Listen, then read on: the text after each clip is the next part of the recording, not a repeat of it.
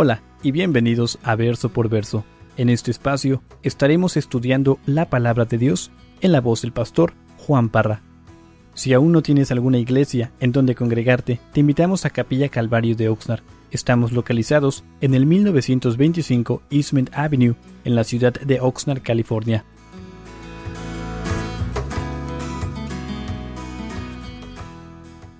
Mateo capítulo 26, y continuamos en nuestra jornada en la vida de Jesús. Cuando estén ahí, denme un fuerte amén. Hermanos, yo no sé cuántos de ustedes recuerdan, hemos caminado lentamente, no en los pasos, pero siguiendo los pasos de Jesús. Y realmente tan siquiera para mí ha sido una gran bendición poder ver el estilo de vida de nuestro Maestro, aprender de su forma de vivir. Creo que es un gran ejemplo para todas nuestras vidas. Y la semana pasada nos quedamos, hace 2 semanas pasadas, nos quedamos en una situación donde los discípulos están tristes.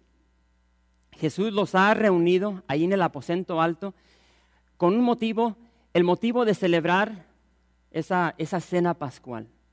Y fue precisamente allí donde Jesús les revela algo y les dice, uno de ustedes me va a traicionar, uno de ustedes me va a entregar. Entonces, hablamos de esa tristeza que se encontraba en ese momento en todos los discípulos, pero hermanos, eso va a continuar. Entonces, recuerden de que Jesús está a punto de ser crucificado. Esta es la última cena que Él va a celebrar con sus discípulos y lo que les revela es de que entre ellos hay un traidor. Y no sé si recuerdan de que todos preguntaban, ¿seré yo, Señor? ¿Seré yo? Ahí fue donde nos quedamos. Entonces vamos a continuar, y si están ahí conmigo, en el verso 30. Mateo 26, verso 30. Y dice así la palabra del Señor. Y cuando hubieron cantado el himno, salieron al monte de los olivos. Entonces Jesús les dijo, todos vosotros os escandalizaréis de mí esta noche, porque escrito está, heriré al pastor y las ovejas del rebaño serán dispersadas. Pero después que haya resucitado, iré delante de vosotros a Galilea. Respondiendo Pedro, le dijo, aunque todos se escandalicen de ti, yo nunca me escandalizaré. Jesús le dijo, de cierto te digo que esta noche, antes que el gallo cante, me negarás 3 veces. Pedro le dijo, aunque me sea necesario morir contigo, no te negaré. Y todos los discípulos dijeron lo mismo. Hermanos, yo no sé si ustedes están agarrando aquí el sabor de esta situación, pero las cosas van de mal en peor, porque ellos están con esa tristeza de que uno de los discípulos va a traicionar a Jesús, y aquí Jesús les tira la bomba y les dice, tío, ¿qué? No solamente uno, todos ustedes, dice que se van a escandalizar de mí en esta noche, no mañana, en esta noche. Hermanos, esta palabra escandalizaréis en el griego es escandalizo. Ahora yo no sé qué versión tienes ahí en tus faldas, pero hermanos, esta palabra en diferentes versiones de la Biblia, esta palabra se traduce como abandonar, apartar, perder la fe o perder la confianza en algo o en alguien. Realmente su definición ahí en el original significa causar a una persona a comenzar a desconfiar y abandonar en quien debiera confiar y obedecer. Entonces, hermanos, esa definición ahí nos describe todo lo que está sucediendo con sus discípulos, los discípulos de Jesús. Y hermanos, para mí es increíble ver cómo Jesús sabía todo esto.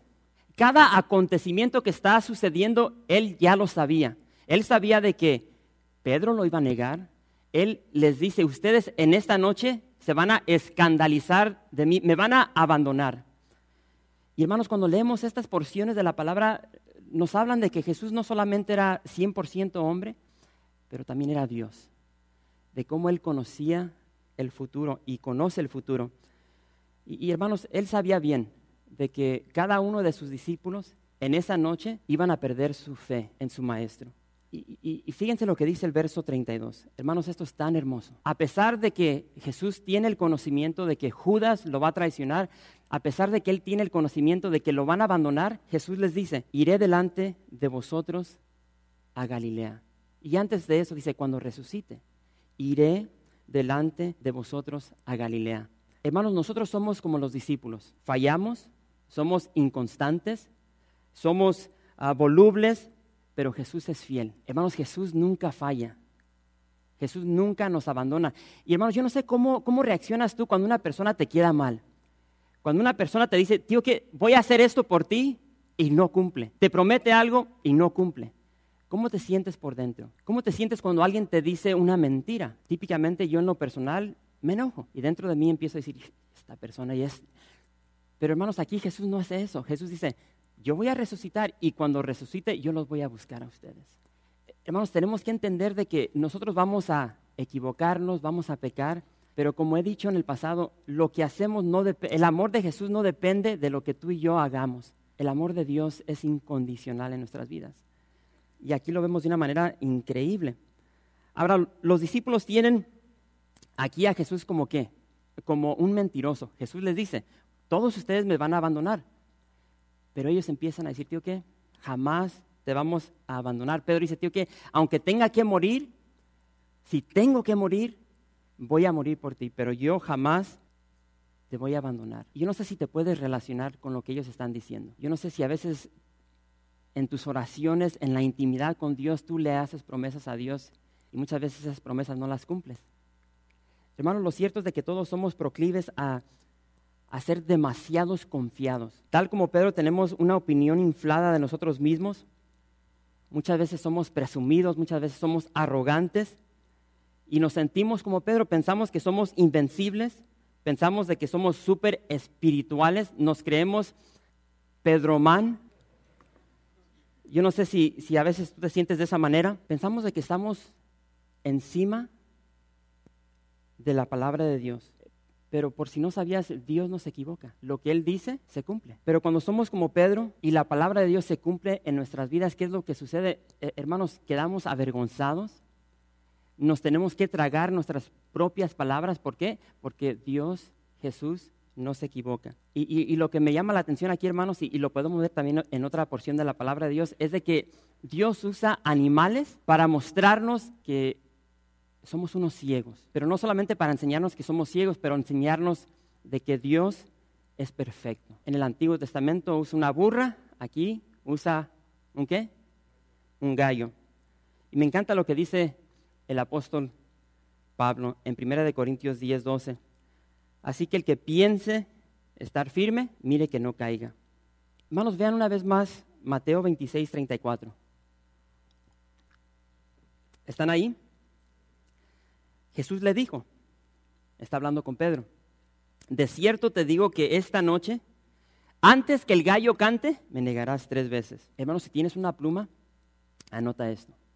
Este es el mejor consejo que tú puedes recibir. Y es bien sencillo. Es mejor obedecer la palabra de Dios.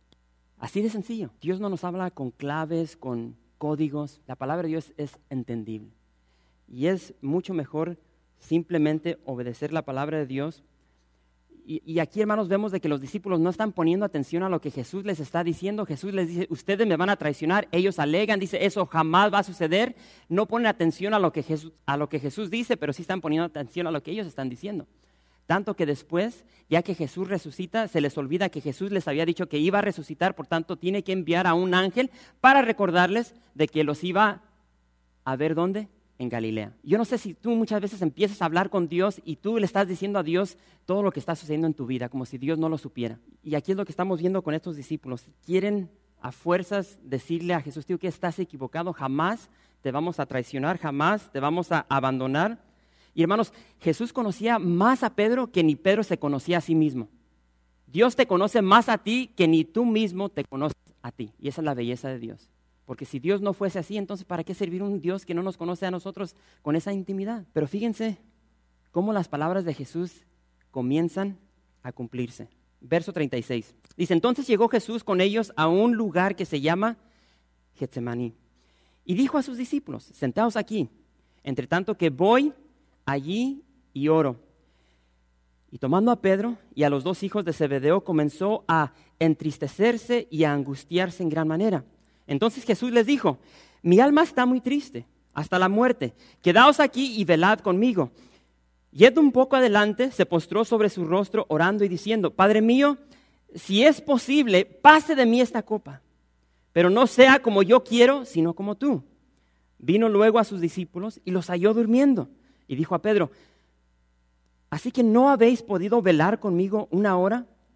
Velad y orad para que no entréis en tentación. El espíritu a la verdad está dispuesto, pero la carne es débil. Otra vez fue y oró por segunda vez diciendo, Padre mío, si no puede pasar de mí esta copa sin que yo la beba, hágase tu voluntad. Vino otra vez y los halló durmiendo, porque los ojos de ellos estaban cargados de sueño. Y dejándolos, se fue de nuevo y oró por tercera vez diciendo las mismas palabras. Entonces vino a sus discípulos y les dijo, dormid ya y descansad. He aquí, ha llegado la hora y el Hijo del Hombre es entregado en manos de pecadores. Levantaos, vamos, ved, se acerca el que me entrega. Está acercando ese discípulo, Judas Iscariote. Hermanos, por un momento traten de entender lo que nuestro Señor Jesucristo ha padecido, lo que Él ha sufrido. No vamos a retroceder a su niñez, no vamos a retroceder al principio de su ministerio. Vamos a retroceder solamente algunas horas. Y recuerden, Él tuvo que confrontar a Judas, a este discípulo a quien Él amó, a quien Él ama, a un amigo. Incluso vamos a ver más adelante, en cuanto se acerca a Judas, lo traiciona con un beso. ¿Y qué es lo que le dice? Con un beso traicionas. Jesús tuvo que confrontar a este discípulo, a este amigo, pero aparte también tuvo que decirle a todos sus discípulos, a los cuales Él ha invertido 3 años de su vida en este discipulado a través de la tierra de Israel. Jesús sabía que ya Judas había recibido 30 monedas de plata para entregarlo. Y hermanos, en esa última cena que tuvo con sus discípulos, ahí también, recuerdan, ahí es donde les dice, en esa intimidad de una cena, en esa intimidad de celebrar la Pascua, les dice, ustedes me van a traicionar, me van a abandonar. Y a Pedro le dice, tío, ¿qué? Antes de que el gallo cante, tú me vas a negar 3 veces. En esta noche, tú me vas a negar 3 veces. Jesús sabe de que va a ser golpeado. Jesús sabe de que va a ser maltratado, insultado, escupido.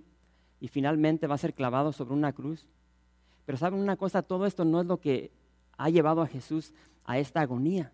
Hermanos, lo que dice aquí la palabra de Dios cuando Jesús entra a este jardín, a Getsemaní, lo que lo ha llevado a sus rodillas, estar triste, agonizando, no es todo lo que ha acontecido en su vida, sino que Él está agonizando porque va a ser hecho pecado y maldición. Jesús estaba dispuesto a morir por ti y por mí, pero lo que lo está llevando a este estado es porque Él va a ser hecho pecado y maldición. Maldito todo aquel que es colgado en un madero. Y en esas citas, si las quieren anotar, ahí es donde dice que Jesús fue hecho pecado por ti y por mí. Ahora la pregunta, hermanos, en esta situación crítica, ¿qué es lo que hace Jesús? Cuando llega una situación crítica a tu vida, ¿qué es lo que tú haces? Aquí vemos de que Jesús dobló rodilla y oró. Triste, angustiado, Jesús dice que toma a Pedro, toma a Jacobo, toma a Juan y dice que se los lleva. Entra a este jardín. ¿Con qué propósito? Con el propósito de que estos 3 discípulos oraran con Él y también oraran por Él. Y les dice, mi alma está muy triste hasta la muerte, quedaos aquí, ¿y qué? Y velad conmigo. Y hermanos, tal como Adán, si recuerdan, cuando Adán entró al jardín del Edén, él fue confrontado ¿con quién? Con Satanás. Y ahí fue tentado a obedecer o desobedecer la voluntad de Dios. Y fracasó juntamente con la señora Eva. Y aquí tenemos otra escena, tenemos otro jardín, llega el segundo Adán, entra al jardín, y está esta gran tentación delante de él. ¿Y qué es lo que sucede? Y me encanta, hermanos, la oración de Jesús. Escuchen las palabras de Jesús. Padre mío, si es posible, énfasis en esas palabras, si es posible, pase de mí esta copa, pero no sea como yo quiero, sino como tú. Hermanos, aquí no vemos a Jesús demandando, declarando, atando. Simplemente vemos al Señor en esta situación buscando la voluntad de su Padre. Yo no sé cuántos de nosotros realmente buscamos esa voluntad que Dios quiere para nosotros. Lo cierto es de que siempre estamos detrás de la nuestra, pero ¿qué tanto buscamos la voluntad de nuestro Padre Celestial? Y hermanos, es triste porque en esta situación esos 3 están en las nubes. Ellos ya van en el segundo sueño. Y dice que Jesús regresa a ellos y los encuentra dormidos. el verso 41 una vez más dice, velad y orad, y fíjense lo que sigue después. Velad y orad para que no entréis, ¿en qué? En tentación. El espíritu a la verdad está dispuesto, pero la carne es débil. Después vemos de que Jesús vuelve a orar 3 veces y cada vez que regresa con los 3, los encuentra dormidos. Hermanos, estos 3 desperdiciaron una gran oportunidad. Ellos tenían la oportunidad de fortalecer a Jesús en este tiempo de gran necesidad en su vida a través de la oración. ¿Y qué es lo que están haciendo? Están durmiendo. ¿Cuántos de nosotros estamos durmiendo el día de hoy? Cuando podemos ser de gran bendición por tantas personas. Estos 3 están noqueados y en la gran necesidad de Jesús fallan. ¿Por qué? Porque dice la palabra de Dios que estaban cansados y cargados de sueño. Una oportunidad que no fue aprovechada. Y hermanos, si Jesús no regresa y los despierta esa tercera vez, te garantizo que todos los discípulos se quedan dormidos y ni se dan cuenta cuando llega Judas y se llevan a nuestro Señor Jesucristo. Pero Jesús va, los despierta y hermanos, en su gran agonía, el ejemplo está ahí. Jesús llega, dobla sus rodillas y busca refugio ¿en quién? En su Padre. En Lucas 22, ahí se nos declara de que es en esa intimidad con su Padre que Él está buscando ser fortalecido, que el Padre contesta su oración y envía a un ángel para fortalecerlo. Hermanos, es increíble el poder que tenemos a nuestra disposición cuando oramos. Y si tú hablas con los cristianos, hermanos, es una de las cosas que el cristiano común no hace lo suficiente. Y las estadísticas no lo dicen, pero el poder que Dios nos ha otorgado, si tan solamente buscamos el rostro de nuestro Dios. Y hermanos, Jesús nos dice a nosotros tal como le dijo a esos 3, velad y orad para que no entréis en tentación. El espíritu, la verdad, está dispuesto, pero la carne, ¿qué?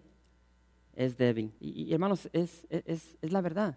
A veces no tenemos ganas de orar, a veces no tenemos ganas de leer la palabra de Dios, a veces el programa de Cristina está más interesante, o El Gordo y la Flaca, las novelas, y a veces nos quedamos clavados ahí, pero ¿qué es más provechoso?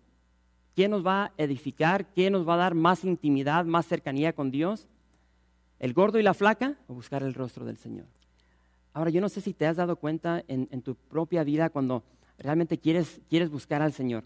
Quieres orar, quieres leer la palabra y cuando decides hacerlo y estás ahí en tu casa y de repente cuando estás a punto de entrar en esa intimidad suena el teléfono. ¿No les ha pasado? O estás allí y vas a empezar y alguien empieza a tocar la puerta en tu casa. O si tienes niño, o si tienes niña, estás lista o listo y estás a punto de entrar y el niño o la niña empieza a llorar. O vas a tener un tiempo de devoción y surge de que tienes una pelea con tu pareja. O cuando llegan aquí a la iglesia, vienen en camino y surge ese problema. ¿No les ha pasado? Y a veces sí llegamos a ese lugar, hermanos, donde entramos a la palabra de Dios o entramos en oración y empezamos a leer o empezamos a orar y empiezan a entrar cosas a nuestra mente tan tontas, tan absurdas, cosas tan insignificantes que ya dejas de orar, ya dejas de leer la palabra de Dios y empiezas a darle atención a lo que está entrando a tu mente. ¿Solamente me pasa a mí o también ustedes tienen esas experiencias? ¿Sí? Empiezas a pensar, bueno, ya es otro rollo. Pero hermanos, vamos a ver la exhortación de Jesús. Dice que en el verso 41, al principio, velad. Dice, velad y orad para que no entréis en tentación. ¿Quién de ustedes no padece tentación en su vida? Y si no levantas tu mano, eres un mentiroso. Creo que todos padecemos tentaciones, ¿sí? Ayer Belki sacó a su esposo al balcón. Dice, a mi esposo le encanta ver el pasto de los vecinos. No tanto el pasto, la señora dice. Yo no sé, esposa, si a veces vas ahí por la tienda, la mall, y vas caminando con tu pareja y te das cuenta cuando tu esposo parece que el mono ese del exorcista ya la cabeza hasta le retorció o ve los ojitos como que quieren aparentar, como que no. A mí cada rato me agarran. Hermanos, la palabra velad, fíjense lo que significa. Y cuando empezamos a ver lo que estas palabras tienen de significado, abre nuestros ojos a la verdad de la palabra de Dios. Velad significa estar despierto. me encanta a mí, hermanos, aquí porque yo tengo todo el panorama. Aquí yo empiezo a ver los hermanos que empiezan a cabecear. Aquí veo los hermanos que no están poniendo atención, están ahí con su celular. Aquí puedo ver los hermanos que están hablando. Están aquí, sentaditos, pero están en otro lugar. Velad, estar despierto, estad alerta, permaneced vigilante, dar cuidadosa atención a algo para que por cuestión de pereza no seamos sorprendidos por una destructiva calamidad. Como que eso nos da más entendimiento de simplemente la palabra velad. Y es lo que Jesús les está diciendo a sus discípulos, es lo que nos está diciendo a nosotros. Necesitamos estar siempre despiertos, atentos, vigilantes. ¿Haciendo qué? Orando, orando. Y es por eso que Pablo dice lo siguiente, ahí en Efesios, capítulo 6, verso 17.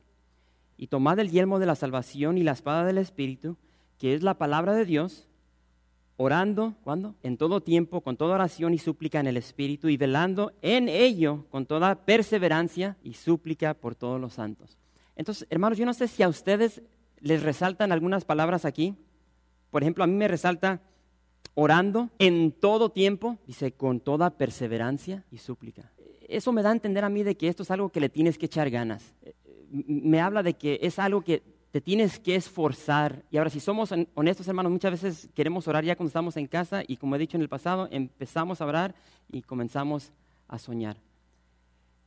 Estamos hablando de disciplina, de realmente estar atento, de hacer un tiempo específico, ya sea en la mañana, en la noche, donde tú te apartas y vas a estar alerta, despierto, no, dormido, y vas a tener intimidad con Dios. Él te va a hablar, tú le vas a hablar, relación, comunicación, muy importante.